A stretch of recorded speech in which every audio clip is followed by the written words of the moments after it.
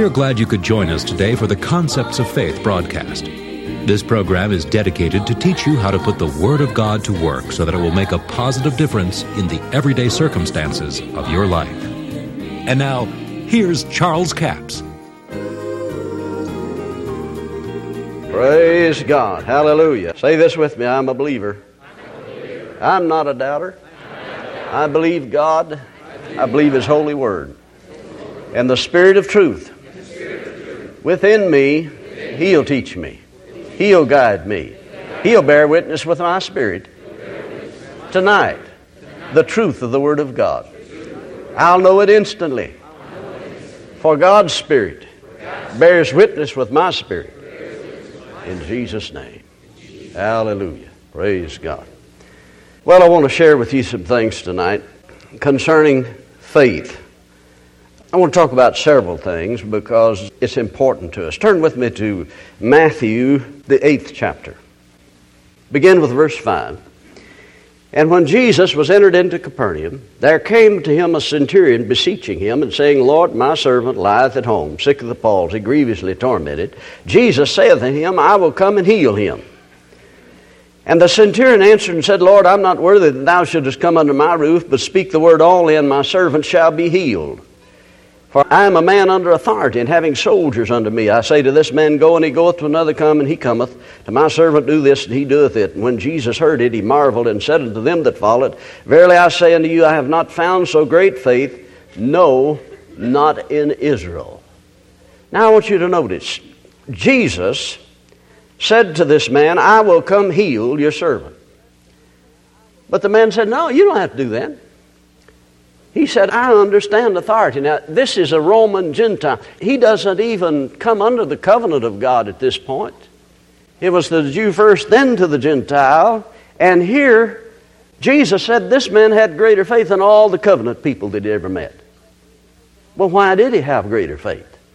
Well, I asked the Lord about that, and He directed me back to verse 9. He said, for I'm a man under authority, and having soldiers under me. See, to have authority, you have to be under authority. He's a military man. He understood authority. Then the Lord said to me, He said, if my people understood authority, like this man understood authority, they could have this same faith that this man had. The greatest faith that Jesus had ever seen. He marveled at his faith. Now notice, Jesus preached him a little sermon there about the greatest faith he'd ever found. Then in verse 13, Jesus said unto the centurion, go thy way as thou hast believed, so be it done unto thee. And his servant was healed the selfsame hour. Now notice, he didn't say, as you are believing. He said, as you've believed, so be it done unto you. He was not believing. He was not trying to believe. He had already believed. He already declared what he believed. Lord, if you speak the word, my servant will be healed. In other words, here's a man that's willing to release his faith at the word of Jesus. Jesus said that's the greatest faith I've ever found. Now just think about it for a minute. If Brother Copeland came to town, or Brother Roberts or somebody, and you said, you know, I've got an uncle and he's paralyzed and he's at home, and Brother Copeland said, well, let's just go pray for him and get him healed. Would you say, oh no, you don't have to do that. Just speak the word and he'll be healed. No, we'd want him to go to our house, wouldn't we? But you see, here's a man that understood authority.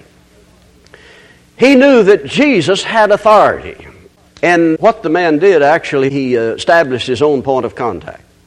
He said, speak the word and my servant will be healed. But now, there's a lot of things there we could talk about, but for the sake of time, let's drop it from there and talk about this point. That here is a man that believed because of the words of Jesus and because he understood authority. He understood that Jesus had authority. Evidently, he had heard that Jesus cast out demons, healed the sick, raised the dead, did all sorts of things that they'd never heard of before. Well, it was very evident that he had authority. But where did he get this authority? Now, if you notice that you come on down to verse 14, and when Jesus was come to Peter's house, he saw his wife's mother lay sick of a fever, and he touched her hand, and the fever left her. She arose and ministered to them. Now, someone said that's the reason that Peter denied Jesus, because he healed his mother-in-law. But I don't. That's a thought, but not a good one, is it? When even was come, they brought unto him many that were possessed of devils, and he cast out the spirit with his word, and healed all that were sick. He cast out the spirit with his word, that it might be fulfilled, which was spoken of Isaiah the prophet, saying, himself took our infirmities and bare our sicknesses. He took our infirmities and bare our sicknesses. But now let's talk about what authority Jesus used to do this for just a little bit, because Jesus said, if you don't understand the word of the kingdom, Satan will steal it from you.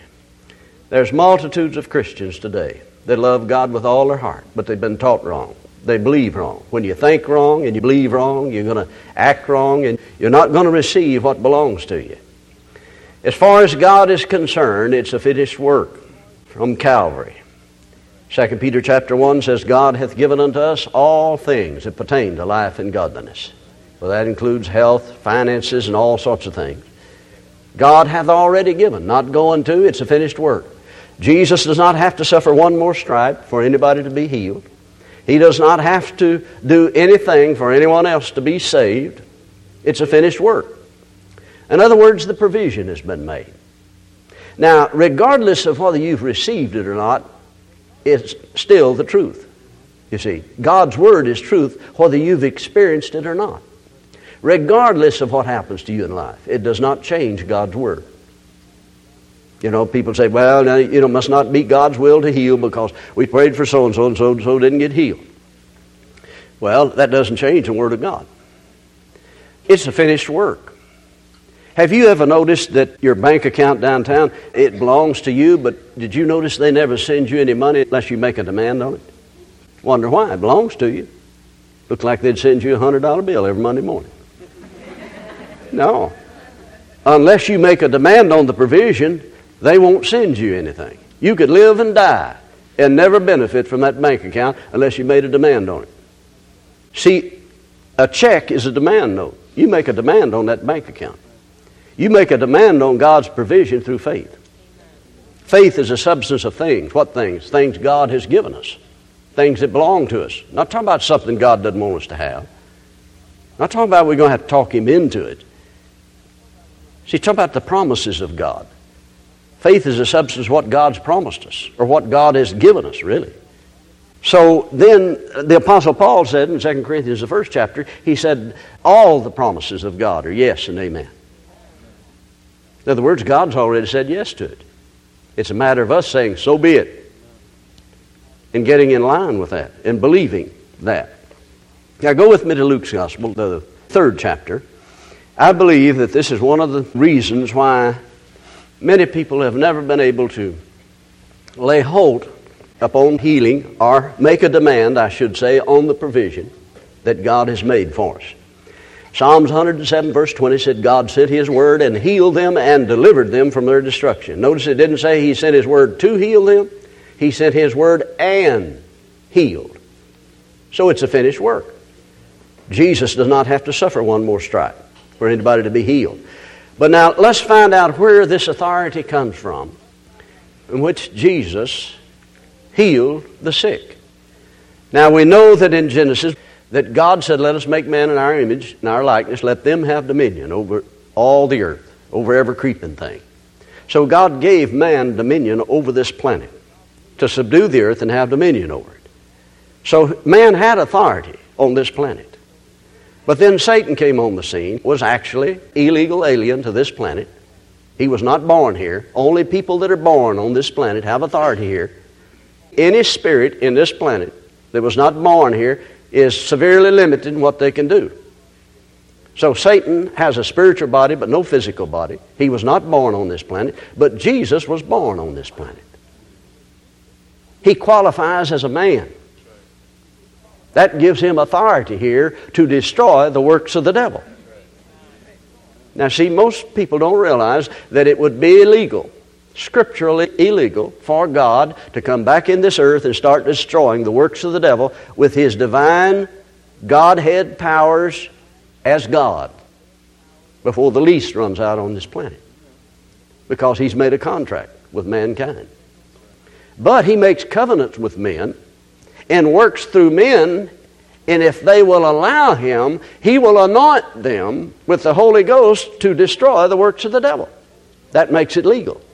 So Jesus was born on this planet, lived and walked perfect and upright under that old covenant for 30 years.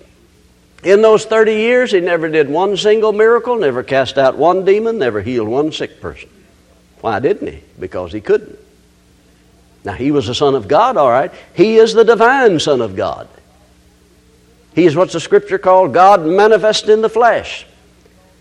His spirit was as Adam's spirit when he was created and put upon the earth. But his body was a fleshly body like Adam's body and was still subject to the desires of the flesh. He's called the last Adam.